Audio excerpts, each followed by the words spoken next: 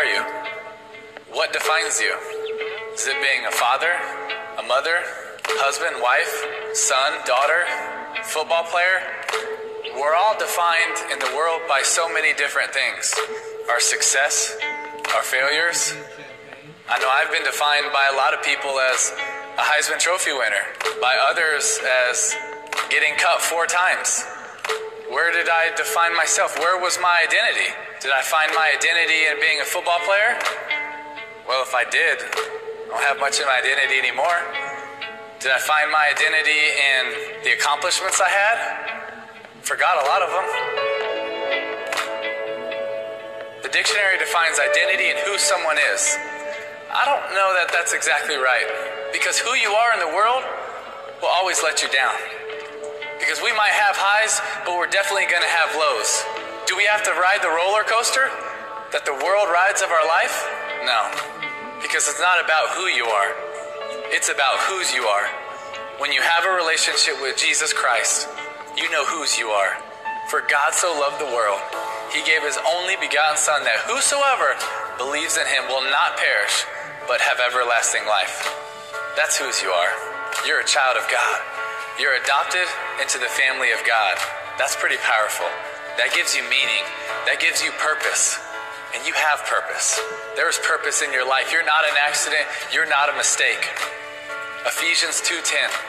For we are his workmanship, created in Christ Jesus, for good works, which God prepared beforehand for you to walk in. Let's break that verse down really quick.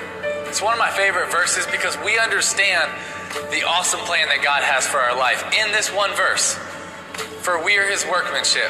That word workmanship comes from the Greek word poema, which could also be translated poem. So let's substitute poem for workmanship. For we are his poem, created in Christ Jesus, for good works, which God prepared beforehand for us to walk in. You know what that means? It means that a long time ago, before you were ever born, before your parents ever thought of you, God wrote a poem about your life. And do you know why it's awesome? It's because it's not an average poem. It's not a poem for you to be ordinary. It's not a poem for you to just meander through life or be okay. No, it's a poem for good works. God wrote a beautiful poem about your life for good works for you to accomplish. That means you matter. That means you have purpose. And that means that you are significant. You're not an accident. You're not a mistake. You are here for a reason. The God of this universe said, I have good works for you to accomplish. And you might feel like, well, I don't feel like I can accomplish amazing things. I don't feel like I have that much to offer. Yes, you do. You might not realize it, but you plus Jesus equals miracles. One of my favorite passages is the story about Jesus feeding the 5,000. And let me read that version to you. Therefore, Jesus, lifting up his eyes and seeing that a large crowd was coming to him, said to Philip, where are we to buy bread so that these may eat? This he was saying to test him, for he himself knew what he was going to do. Philip answered him, 200 denarii worth of bread is not sufficient for them, for everyone to receive a little. One of his disciples, Andrew, Simon Peter's brother, said to him, there is a lad here who has 5 barley loaves and 2 fish. But what are these for so many? Jesus said, have the people sit down. Now there was so much grass in the place, so the men sat down, in number about 5,000.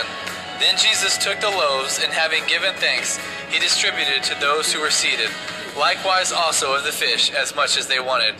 When they were filled, he said to his disciples, gather up the leftover fragments, so that nothing will be lost.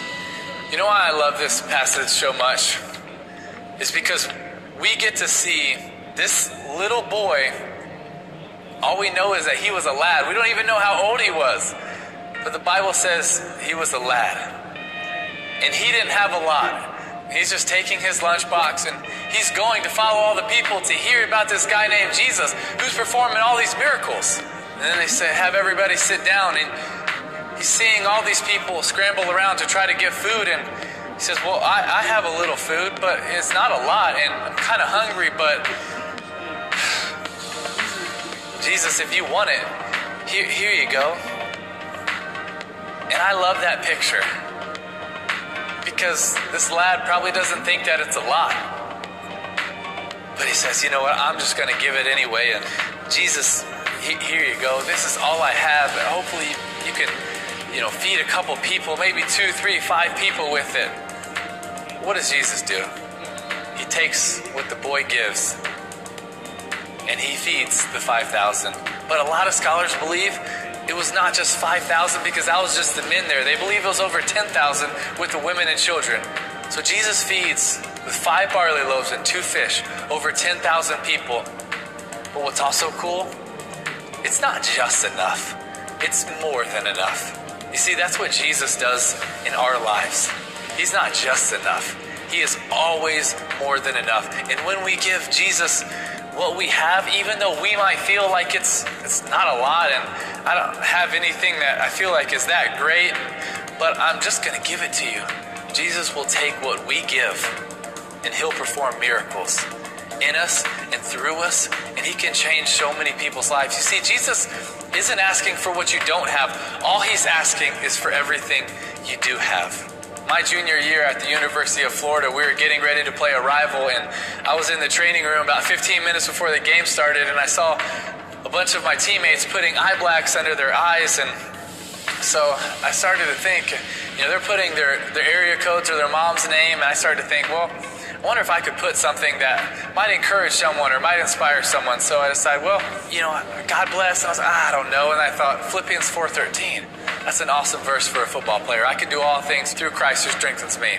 So I decided that's a verse I'm going to go with. And so I put it under my eyes, and we went out there and we played and we won, but it wasn't that big of a deal. And I kept wearing that under my eyes every single week. And being at the University of Florida with a lot of passionate fans, when you do something for long enough, they're going to catch on. And so after a couple weeks, they start selling it at the Gator bookstore and at the library and on the side of the street before games. And next thing I know, there would be thousands of people showing up to games wearing Philippians 4:13 under their eyes, and they wouldn't even know what it means. They'd just be like, all right, go Gators, Philippians 4:13. I even had a guy named Phil come up to me, and he was like, Timmy, did you wear that under your eyes for me?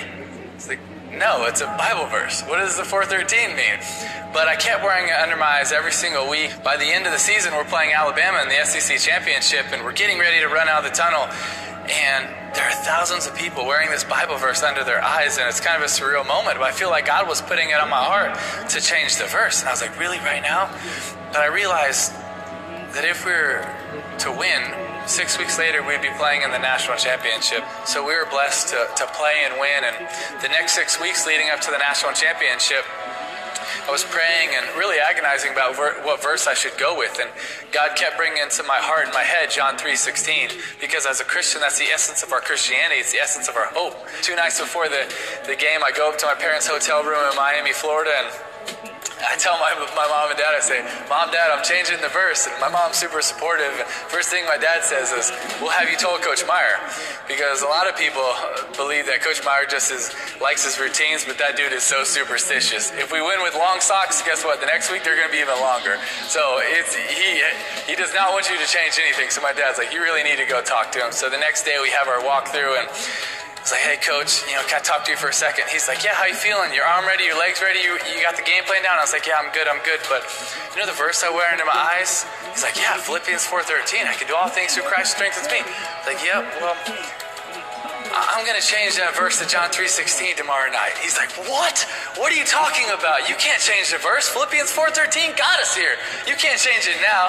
And I was like, no, Coach, it didn't get us here. And after a couple of minutes of talking to him, he totally understood. And really, that was the last time I thought about it. I just put John 3:16 under my eyes, and we were blessed to go out there and play for the national championship and win. And 2 days after the game, I was in Ballyhoo Restaurant with my mom, my dad, one of my aunts, and Coach Meyer. Coach Meyer gets a call, and he's talking to our PR guy, and he's like, all right, bye, just so intense. And I was like, Coach, what was that about? He said, PR guy just told me that 94 million people Googled John 3:16 during the game. And at first, my first thought was, how the heck do 94 million people not know John 3:16? But then I started to think, wow, this God that we serve is a really big God. And I just, sitting in that chair, I remember thinking, wow, I feel so small. The God that we serve is so big. He's so much bigger than all of us, but he always has a plan and a purpose for everything. You know what was really cool about that game is it was on January 8th of 2009. Exactly 3 years later, on January 8th, 2012, we just happened to be playing the Pittsburgh Steelers in the first round of the playoffs. I didn't think of John 3:16 one time, so I can't take credit for it. I had nothing to do with it. I just tried to go out there and do anything that I could to win a playoff game, and we were blessed to win that game in overtime. And after we were done celebrating, I rushed into the locker room and I changed really fast. So I'm getting ready to walk into the press conference, and Patrick, our PR guy, he stands in front of me. He says, "Timmy, wait, did you realize what happened?" I could tell something had happened. I said, "Patrick, what's up?" So he told me about the date being exactly 3 years from when I wore John 3:16 under my eyes, and I said, "Wow, that's awesome. That's really cool." He said, "No, you don't realize. During the game, you threw for 316 yards. Your yards per rush were 3.16. Your yards per completion were 31.6. The ratings for the night were 31.6. And the time of possession was 31.6. And during the game, 90 million people Googled John 3:16. And it was the #1 trending thing on Facebook and Twitter and all of that. And I was just standing there right in front of the press conference room thinking, God, I didn't even know you were doing anything. I just felt so small. But at the same time, God, you're just so awesome. You used something that I did 3.5 years ago to put Philippians 4:13 in my eyes and then switch it to John 3:16, and then you used that, but you didn't stop. I thought it was done. I thought it was over. But God, you were working and I didn't even know.